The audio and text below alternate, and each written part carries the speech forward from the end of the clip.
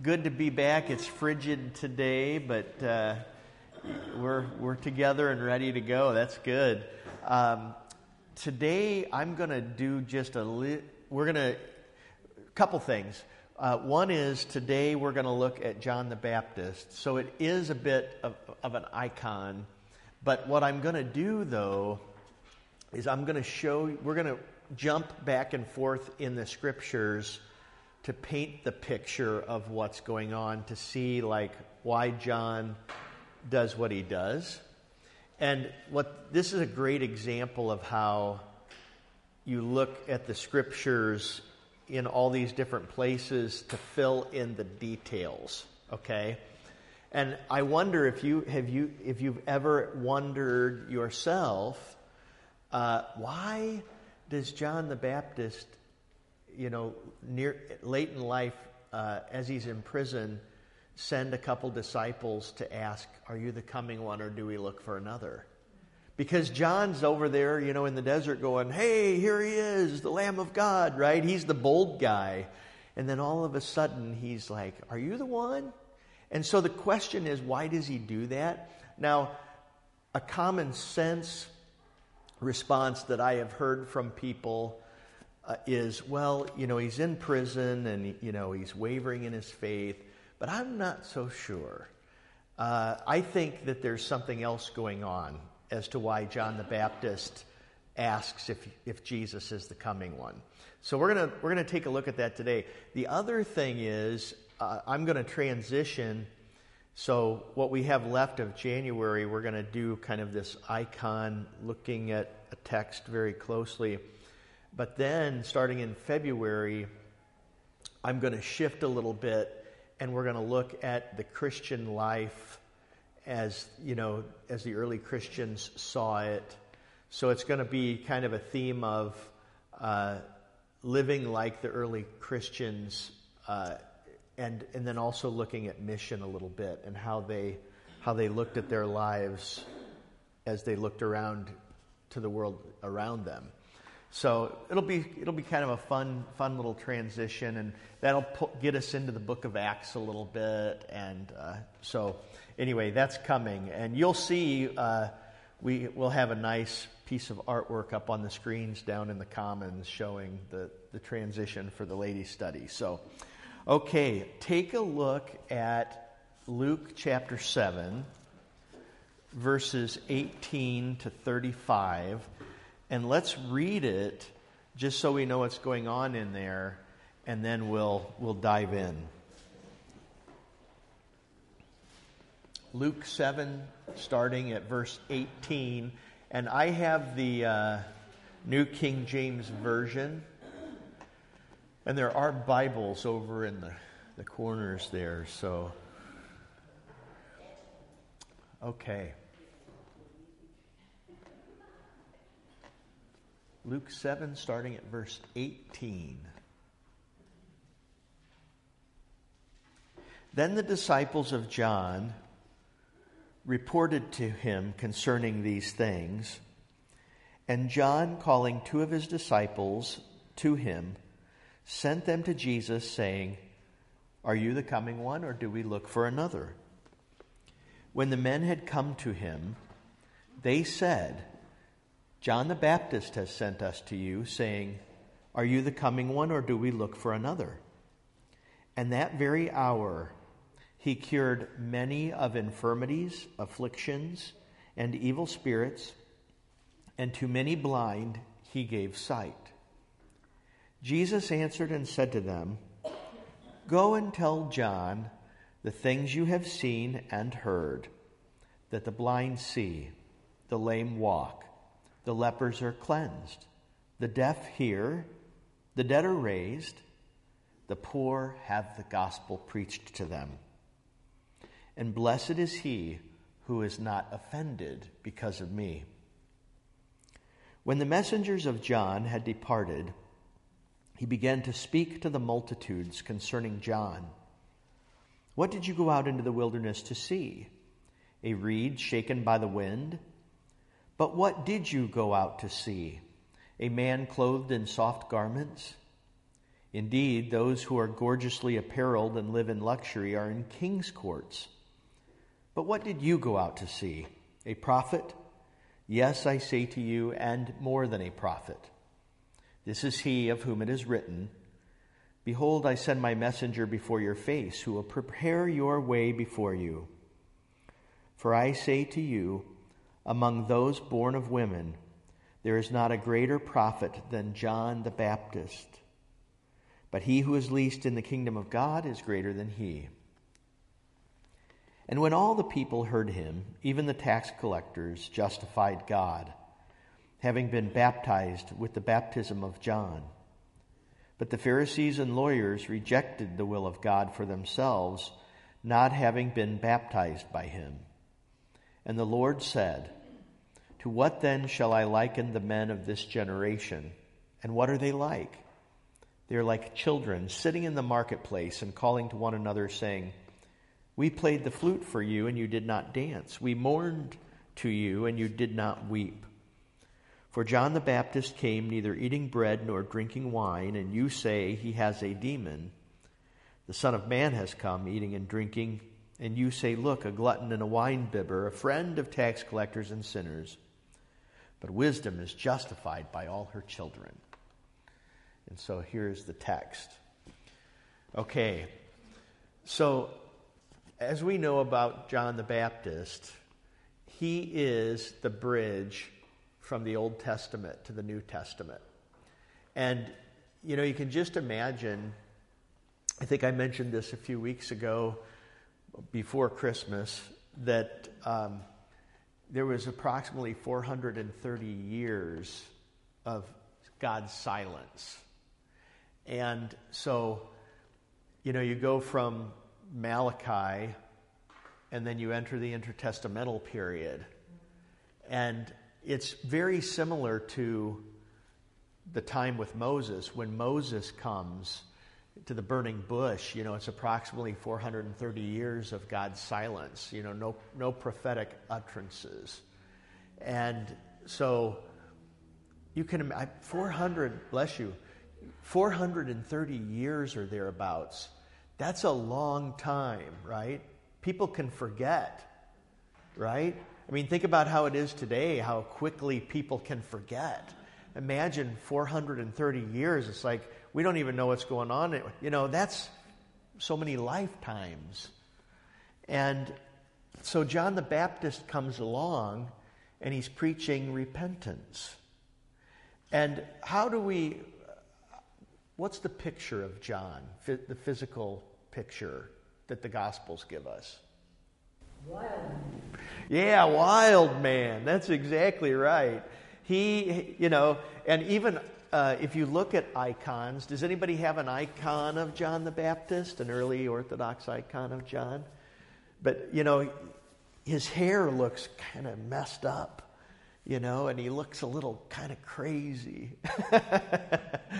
And so you've got that wild man kind of persona that we often think of. What else about him in his physical appearance?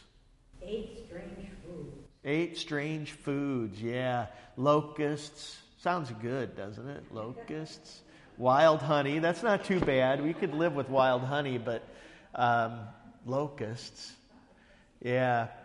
And then did he wear like really nice, Gucci, Calvin Klein clothing, or camel's hair, which is rough, right? A leather belt around his waist, sandals, living in the desert, right? So that's John the Baptist. In some ways a very prophetic sort of appearance. But he's also that confident, strong proclaimer of repentance too, right? He's out there in the desert, out in the wilderness, and he's proclaiming, repent and be baptized, every one of you. And his message is, like in John's gospel, what does he say? Behold the Lamb of God. And in John chapter 1, he does it over and over. Behold, the Lamb of God who takes away the sin of the world. So he's doing all this pointing. So his what is his place? So he's the bridge from the Old Testament to the New, but what's he doing out there? What's that? Yeah, he's prophesying and he's saying this, get ready for Jesus, right? And so that's his place in all of it. So then Jesus comes and the ministry of Christ begins, and now what? Well, in Jewish practice, and this goes on even after the New Testament, in the early days of the Greco-Roman world, every place had a school, like every good teacher had a school. So my dissertation topic on Clement of Alexandria, so he's in Alexandria, Egypt, he had a school. And a philosopher's school was either a failure or a success based on what kind of a teacher he was. What was his reputation like? And so, this springs a little bit, I think, it springs out of the Greeks, but I also think it comes out of the rabbi concept, rabbi to disciple. So the biblical picture is you have a rabbi who sits and teaches, and he has disciples. And what does disciple mean? Student. Yeah. So, a disciple is a student that sits and learns, a learner. And so the Jewish picture is you have a rabbi who sits and teaches, and then the learners or the disciples sit at his feet. And they follow him everywhere he goes. So, I always told my catechumens, if we were to do this the right way, you would follow me everywhere. We'd go to Starbucks together, we'd go to sit and, and we'd walk through gardens and I would teach as we go. And, it's just very kind of all-inclusive. And they were glad we don't do it that way, by the way. They could only handle so much of me, But, so John had his disciples. Okay, so that's the point. John was a strong prophetic voice, and he was influential, and so people followed him. And so look at the handout. So John chapter 1, verses 7 and 8. What do we know about John as he tells others? Because he was questioned. Who are you? What do we say about you? What are you doing in all of this? And so John 1, 7 and 8, he came as a witness to bear witness about the light, that all might believe through him. He was not the light, but came to bear witness about the light. And then in John 1, verse 15, John bore witness about him and cried out about Jesus, "This was he of whom I said, 'He who comes after me ranks before me, because he was before me.'" John the Baptist was a cousin of Jesus. Yes, exactly. And so he's a messenger. He's simply the messenger looking to Jesus. He needs Jesus too. And so John 1:19 and then 20 to 27, take a look at that for one moment. So we are going to jump around today.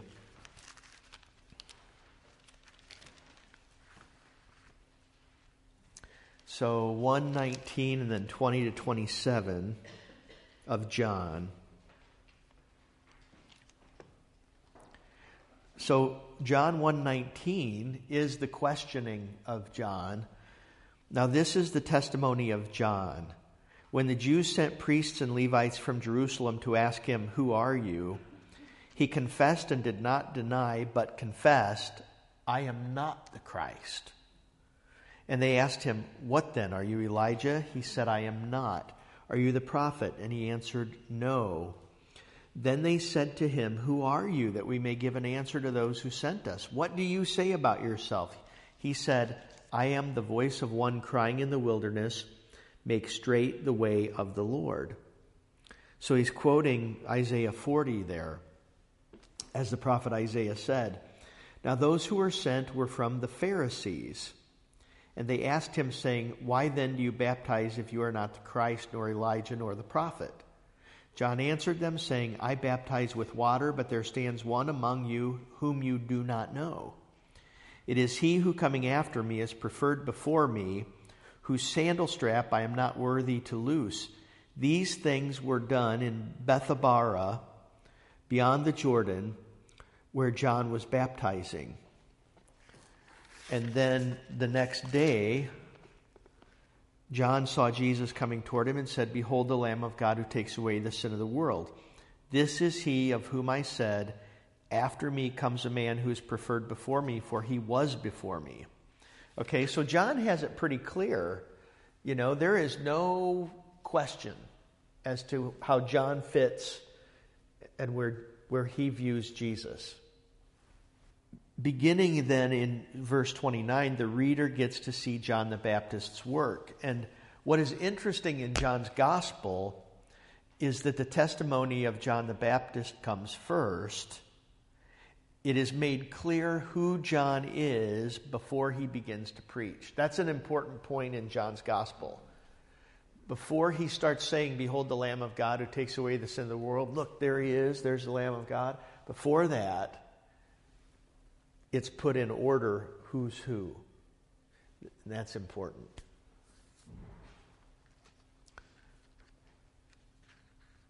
The author of the fourth gospel, then, gives us a hint about John the Baptist's disciples. So look at John 1:35 and following.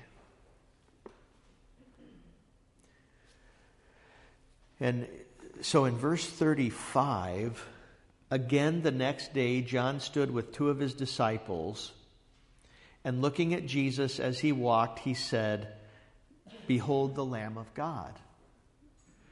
Now notice it said two of his disciples, okay? The two disciples heard him speak, and they followed Jesus. Then Jesus turned, and seeing them following, said to them, "What do you seek?" They said to him, "Rabbi," which is to say, when translated, "Teacher, where are you staying?" He said to them, "Come and see." They came and saw where he was staying and remained with him that day. Now it was about the 10th hour. One of the two who heard John speak and followed him was Andrew, Simon Peter's brother. He first found his own brother Simon and said to him, "We have found the Messiah," which is translated the Christ, and he brought him to Jesus. Now when Jesus looked at him, he said, "You are Simon the son of Jonah. You shall be called Cephas," which is translated a stone. A second glimpse into John the Baptist's work is given then in John chapter 3. So go to John chapter 3, verses 22 to 30. After these things, Jesus and his disciples came into the land of Judea, and there he remained with them and baptized. Now John also was baptizing in Aenon near Salim, because there was much water there, and they came and were baptized, for John had not yet been thrown into prison. So it's when John gets thrown into prison, then there's this big shift. You know, it's like the changing of scenes in a play. And then in verse 25, then there arose a dispute between some of John's disciples and the Jews about purification. And they came to John and said to him, "Rabbi, he who is with you beyond the Jordan, to whom you have testified, behold, he is baptizing, and all are coming to him." John answered and said, a man can receive nothing unless it has been given to him from heaven. You yourselves bear me witness that I said, I am not the Christ, but I have been sent before him. He who has the bride is the bridegroom, but the friend of the bridegroom who stands and hears him rejoices greatly because of the bridegroom's voice. Therefore, this joy of mine is fulfilled. He must increase, but I must decrease. He who comes from above is above all. He who is of the earth is earthly and speaks of the earth. He who comes from heaven is above all, and what he has seen and heard that he testifies, and no one receives his testimony. He who has received his testimony is certified that God is true. And he keeps going. But so notice, some of John the Baptist's disciples are a little put off with Jesus. Isn't that interesting? I don't know if you ever caught that or not before. Because I guess when I first learned about John the Baptist, I just thought everybody was going to be on the same page because everybody's waiting for Jesus. And so there's John the Baptist saying, hey, there's Jesus, and everybody goes running, right? But that doesn't happen. There is actually a lot of loyalty here that John's disciples have for him, to the point that they see everybody, Jesus is becoming more popular, right? That's what they see. Hey, our rabbi, John the Baptist, he's been out there eating locusts, for crying out loud. They should recognize him a little bit. But no, now everybody's going to this Jesus guy, and John's like last week's news. You see? Yes. I mean, this is an unanswerable question. Why wouldn't John say, look, the Lamb of God, and now he's just going to sit at the feet of Jesus. Mm-hmm. And his followers would just go with him, but he just keeps baptizing. Yeah. You could say he's just waiting till God tells him to stop, but... Yeah. It's just... Yeah. That's a good question. Yeah. Well, it was kind of along that lines. Maybe it was God's divine providence that he had John put in prison so that no one could follow him anymore. Yeah. And accepted that. That's right. Then it's true, then that made the way even clearer that Jesus is here. Exactly. And I think you can look this up on your own when you have a little time, but I almost think in Mark's gospel, it is a little clearer. Yeah. So Mark's gospel makes this a little clearer. Like there is a definite shift. Because in Mark 1:14, you don't hear from Jesus until John is put in prison. Isn't that interesting? So John 1:14 says, now after John was put in prison, Jesus came to Galilee preaching the gospel of the kingdom of God and saying, the time is fulfilled and the kingdom of God is at hand. Repent and believe in the gospel. So just boom, Mark is spot on. The time is fulfilled. John's put in prison. Now Jesus starts to do his thing. Your translation is kind of interesting in that, to me, a stone and a rock are two different things. Oh, yeah, it's Petra, which, that is an interesting thing. But, yeah, right, like a stone. Yeah, that's true. My note says that Cephas in Aramaic and Peter in Greek both mean rock. Yes, that is correct. So New King James has an interesting translation, I guess, calling it stone. Yes. Maybe this is a catechumenate question, but can we talk about the tradition of baptism while John is baptizing and how it might change, or does it change after Jesus dies and resurrects? Yeah, so baptism before... So the baptism that we have in the church, it is a baptism that is filled up through the cross, right? So the cross of Christ is emptied and put into baptism. And so John's baptism is simply a purification, kind of, it's a signification. It's a baptism of repentance, but it is not a baptism like we know now where you receive the forgiveness of sins and, put on the robe of Christ's righteousness and receive the Holy Spirit. And you see this in Acts because, there is a point where, one of the apostles is talking to some other people and they're like, do you know, have you been baptized? And we only know of the baptism of John, So there was a difference.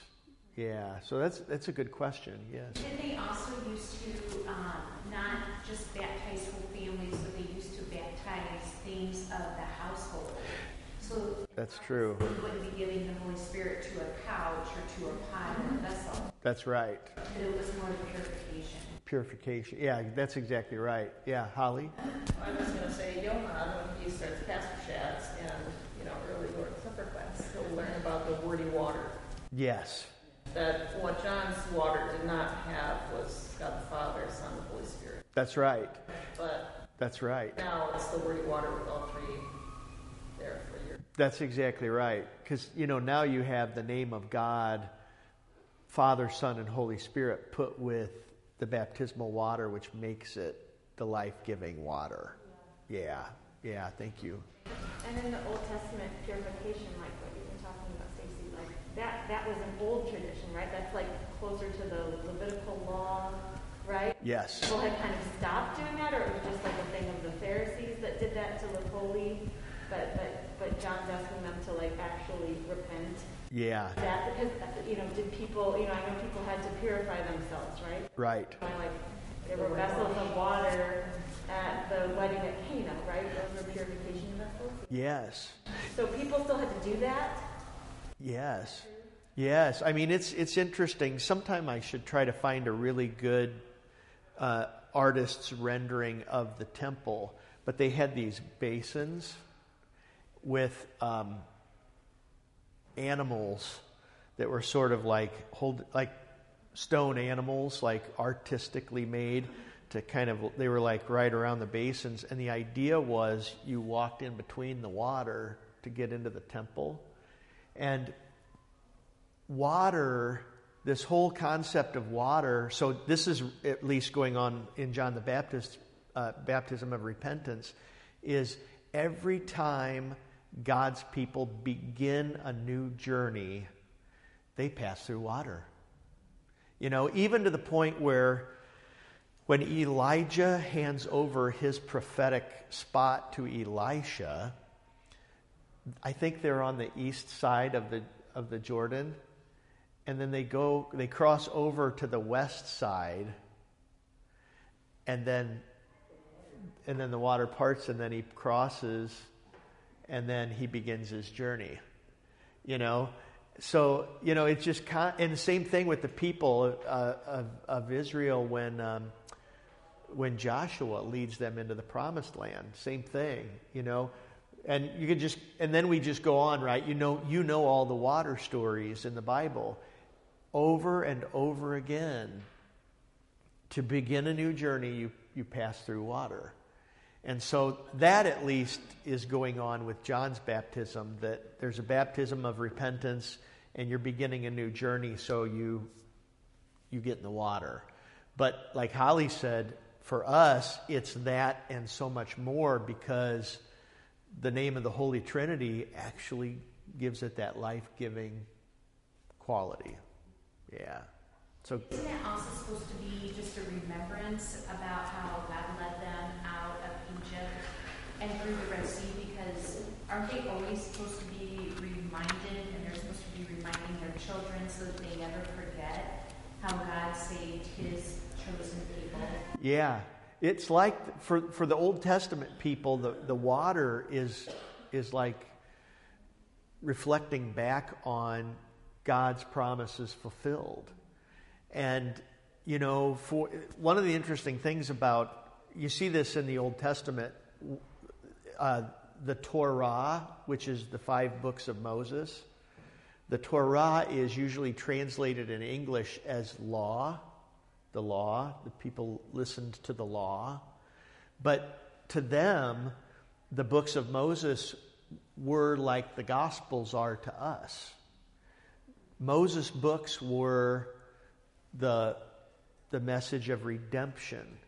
To the point, and I think maybe I mentioned this to you once before, but you have the Ark of the Covenant, and the 2 tablets of the 10 Commandments were put in the Ark, but then there was this receptacle on the outside of the Ark that was fixed to it, and the books of Moses went in there. And so the idea was, everywhere they went, everywhere the people of God went, the Ark led them, which is to say the Word of God led them.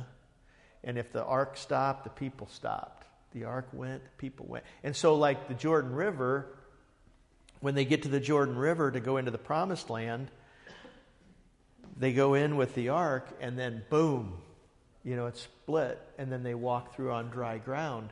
But that's a prefiguring of the Word of God put with water does amazing things. But it doesn't come until Jesus, and then his cross and his passion and his resurrection, and now all of a sudden you've got this baptism or this wordy water that now, boom. Yeah. Yes? So then there's kind of a disruption in the practice of baptism between John the Baptist and then Jews didn't baptize anybody, right? And so then our type of baptism happens or along with Pentecost. Well, what's interesting, if you go, so first thing, look back to John 3:22. After these things, Jesus and his disciples came into the land of Judea, and there he remained with them and baptized. So, so that's the first thing. So now say the second part of what you said again. We don't hear as much about baptism during his ministry then, and then at Pentecost they baptized 3,000 in a day. Yeah. Well, exploded then. Exactly. So exactly. After Pentecost, then everything explodes. But what you really see with Jesus are the miracles and the preaching and the teaching, and then his journey to the cross. But you're right, you don't see a lot about baptism. You hear about it with John the Baptist, and you hear about it here in John 3, but then it sort of subsides, and the evidence of who Christ is starts to become the focus. Who he is and what he has done. And this is what you see like in the book of Acts, in the very beginning verses where he says, in the first account, O Theophilus, I told you about all that Jesus began to do and to teach. So Luke tells you in Acts 1 what's the focus of Luke's gospel. It's the doing of the things Jesus did and the things he taught. And now the church is the fruit and sees the fruition of all that Jesus did and taught. Yeah. Yes. In John 4, the first verse, it says, the Pharisees heard that Jesus was gaining and baptizing more disciples than John, although in fact it was not Jesus who baptized, but his disciples. Yeah, isn't that interesting? So it's actually, that's right. So it's not actually, Jesus didn't actually do it, but his disciples did. Yeah. Yeah. Okay. Yeah, this is good. This is great. I'm trying to formulate a question, but I don't know if this has to do with Chronos and Kairos. Like, Jesus has not died yet, so his baptism of, forgiveness of sins before his death and resurrection, we're talking about chronos here, like Oh, yeah. time happening, does his like eternal time, his The kairos. like supersede that, and then he's actually is baptizing them with Father, Son, and Holy Spirit because he has in his time already. Yeah. That's a really good question. Because that baptism would change. after Right. his death. So my thought has always been that chronos means time. So what Holly's saying is chronos is one kind of time and kairos is another kind of time. Chronos is, we get chronological from that, okay? So it's kind of earthly time. But kairos is like an eternal time and the epoch, And so how do we understand it? In a linear fashion, I think we've always taught that Christ's baptism doesn't have the saving effect until after his passion. But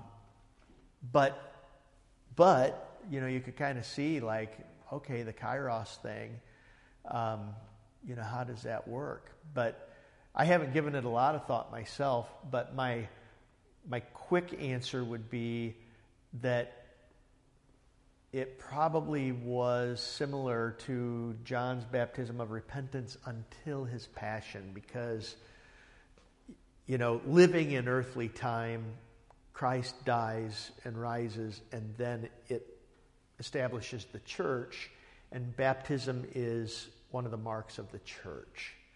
So anyway, that's kind of just a quick thought. Well, and also, maybe it was enough at that point that Jesus could forgive sins. And that was the real point. Yeah. Whereas John the Baptist did not have that power. Right. Yeah, right. Jesus is forgiving sins. He's leading everyone behind, right? He's leading everyone to the cross to behold it. And then the church begins, right? And word and sacraments are consummated and given their power. And same thing with the Lord's Supper, right? Isn't that an interesting thing? Like there he is in the upper room on the night of his betrayal, and he institutes the Lord's Supper. But then on Easter, right? So on the resurrection, he's reminding them to do this. And Wouldn't baptism have changed with Christ's baptism? Well, that's because there you have the Trinity, and that begins his ministry. So wouldn't that kind of be the segue? with his passion. Well, yeah, with the change of the ramifications of baptism. Well, that's what I think. That's kind of the way I've always seen it, is like Jesus has to die on the cross and then be raised on the third day. And I think maybe this is good because it's like, okay, so think about this. Romans 6, I think I mentioned this once before, but if you go to Romans 6, this is one of the baptismal texts that Luther uses in his catechism in the section on baptism. And it starts off, Romans 6, verse 1. What shall we say then? Shall we continue in sin that grace may abound? Certainly not. How shall we who died to sin live any longer in it?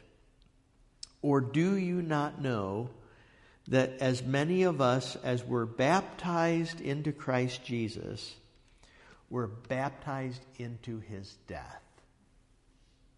Therefore we were buried with him through baptism into death, that just as Christ was raised from the dead by the glory of the Father, even so we also should walk in newness of life. For if we have been united together in the likeness of his death, certainly we shall be in the likeness of his resurrection, knowing this, that our old man was crucified with him, that the body of sin might be done away with, that we should no longer be slaves of sin, for he who has died has been freed from sin. So at least Paul is connecting the passion of Christ with baptism. And to me, and I think I mentioned this, but it's just so cool to me that the Greek word for united is symphytos, and it literally means to be planted together. So the idea is Christ dies. In baptism, you die. Christ rises. In baptism, you rise. And so your life is grafted in like two vines with Christ. Through his passion now becomes your passion. And so I always kind of look at it like it's as though when you were baptized, you were transported back through the water. You were transported back to the time of Christ, and as he hung on the cross, now that's your life. So you participate in Christ's passion through baptism, and you become one with him. Before Jesus ascended, he promised to send his Holy Spirit, and he said, when the bridegroom leaves, then you'll get the Comforter. Okay, that's a good point. Because that was a means to receive the Holy Spirit, baptism. That is a good point. Yeah. So all those people were baptized.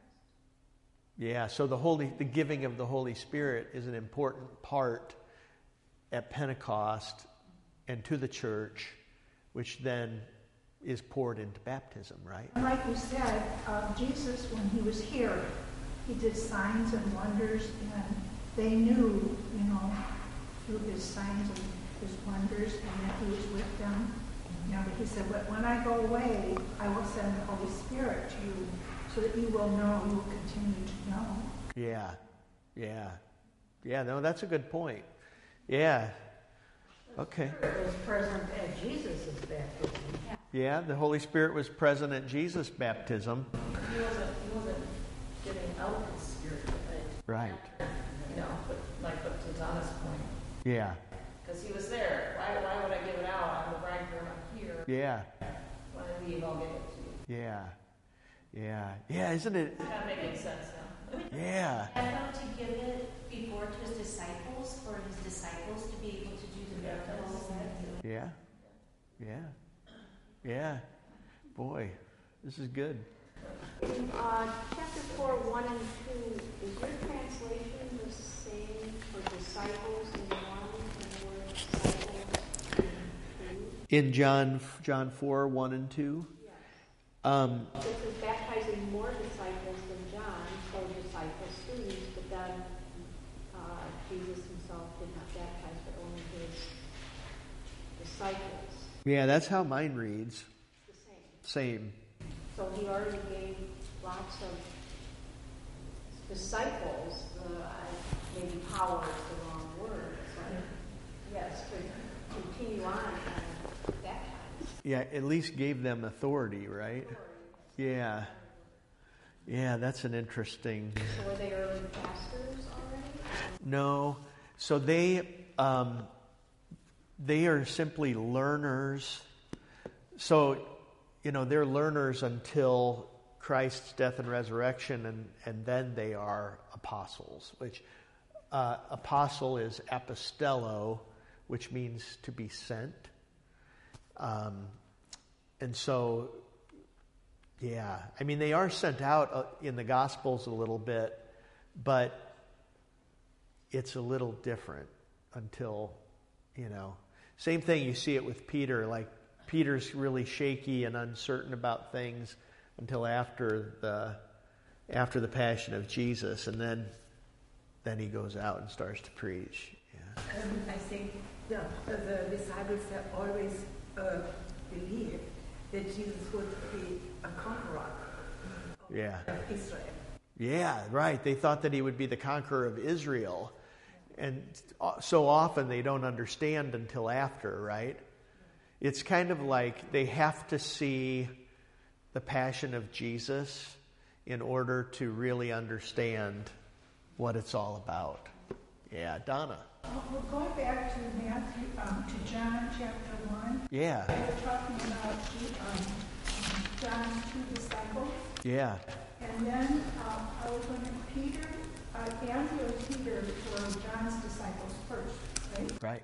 And then they became Jesus' disciples.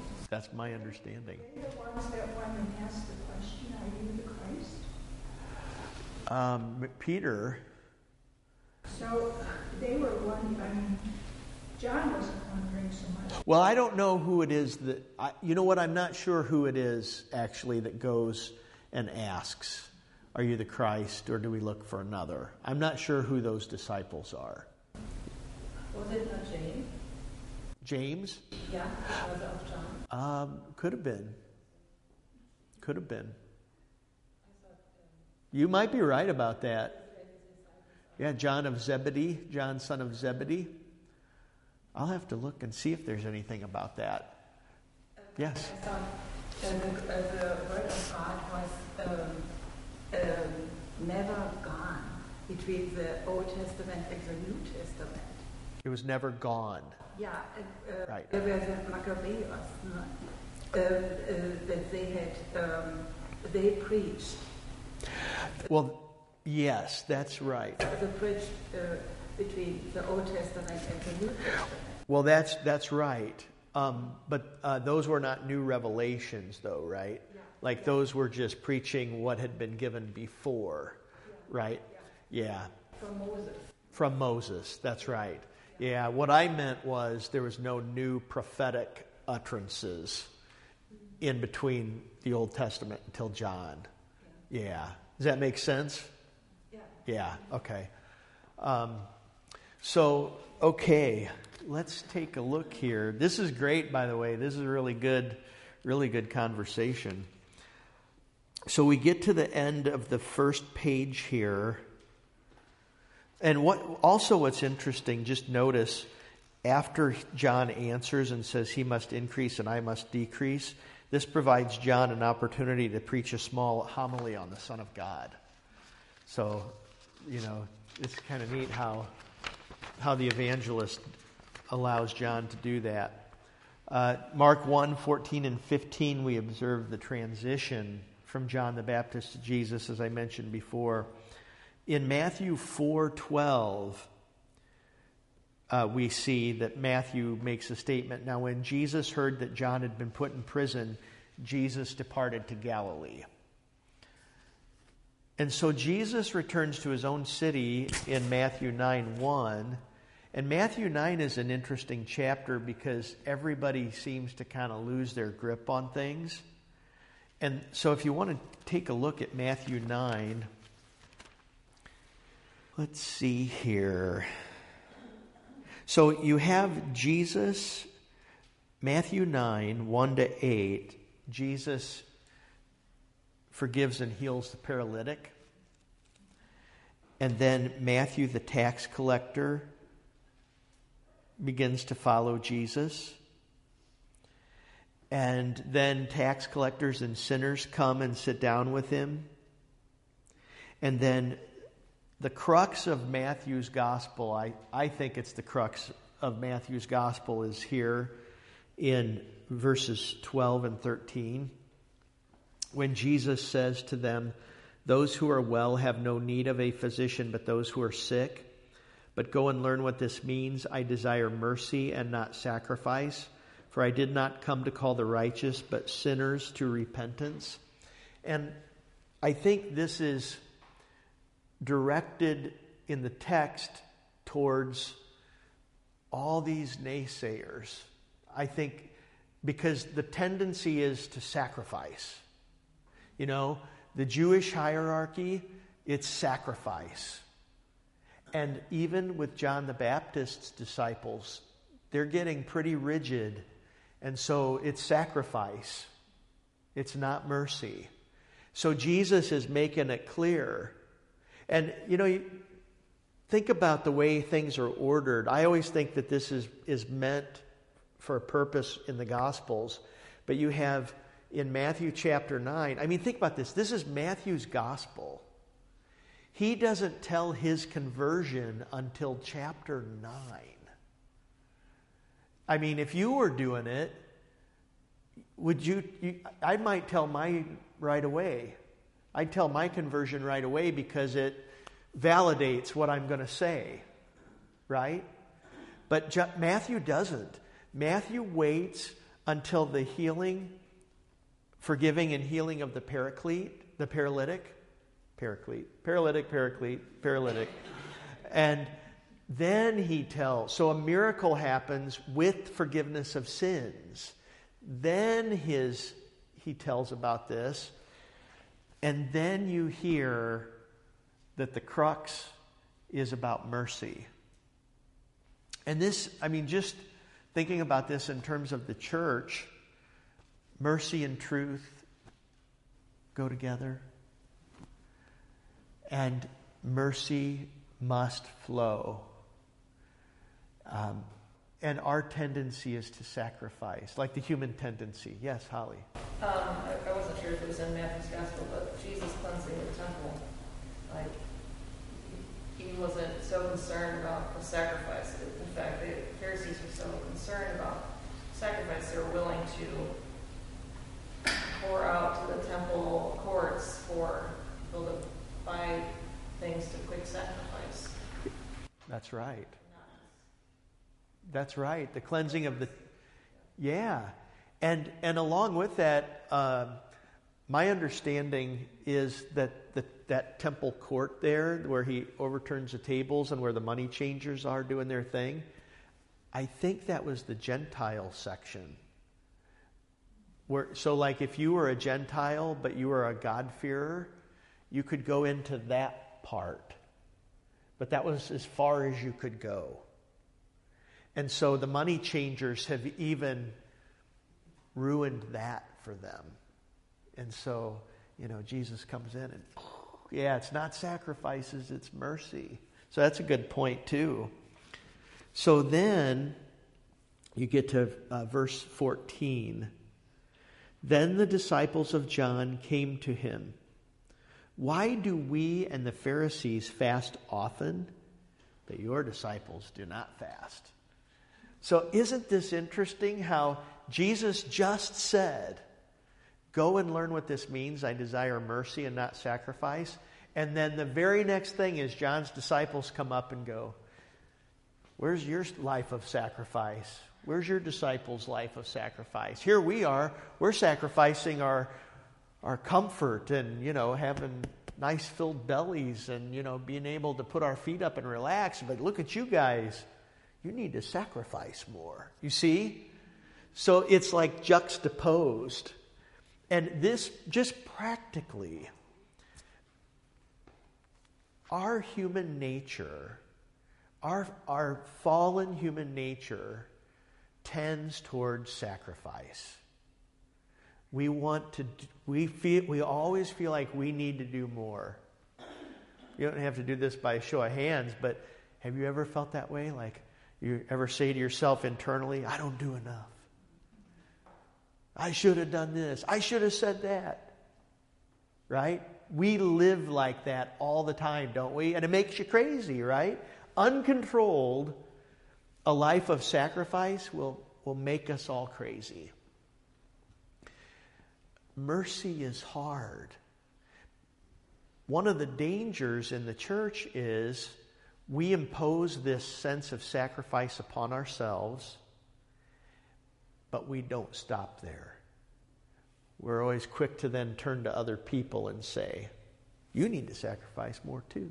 How are you doing? Do you do enough? Get in line, right? But mercy is something else. And so like Christian duty must fall within mercy. So we have to understand, part of this is we have to understand how does the Christian life and the sense of duty, how does that live and breathe in light of the overarching concept of mercy? So that'll be something we'll talk more about here in the coming months as we shift our theme. So then, in verse 15, Jesus says to them, "Can the friends of the bridegroom mourn as long as the bridegroom is with them? For the days will come when the bridegroom will be taken away from them, and then they will fast. No one puts a piece of unshrunk cloth on an old garment, for the patch pulls away from the garment, the tear is made worse. Nor do they put new wine into old wineskins, or else the wineskins break, the wine is spilled, and the wineskins are ruined. But they put new wine into new wineskins, or both are preserved." What's interesting about this is here in Matthew 9:15, Jesus talks about the bridegroom, and Jesus responds to John's. John in John 3:29 mentions the bridegroom. So they're on the same page. So then, now John the Baptist and his disciples resurface again in Matthew 11. And this is the parallel account to the sending of John's disciples to Jesus. John's in prison. He seems as if some time had passed because all that has taken place since Jesus left Nazareth for Galilee. Luke 7, our text for today, provides Jesus' work, raising a centurion's servant, and then raises the son of the widow of Nain, not Maine. Autocorrect does it all the time to me. Luke 7:18. So now let's go back to, and we're actually out of time. So here's what we'll do. If you can, I'll print some more for next week, but if you can remember, bring back your handout. I'll have more if you forget it. But so we'll continue on with the inquiry itself and all the rest that's going on. Okay? Your mention of Malachi to Matthew, that's like 400 years. Yeah, like 430. It'd be interesting to just get a little synopsis of the history of what transpired during those 400 years. My dad had pasted something in the Bible from Malachi to Matthew. But that would be a good thing to talk about too. So, all right, we'll see if we can work on that part too a little bit. Okay. All right, so let's go ahead then and we'll close with the collect for the week and then the benediction. Almighty and everlasting God, who governs all things in heaven and on earth, mercifully hear the prayers of your people and grant us your peace through all our days. Through Jesus Christ, your Son, our Lord, who lives and reigns with you and the Holy Spirit, one God, now and forever. Amen. The Lord bless you and keep you. The Lord make his face shine on you and be gracious to you. The Lord look upon you with favor and give you peace. Amen. All right. Blessings. Have a good week.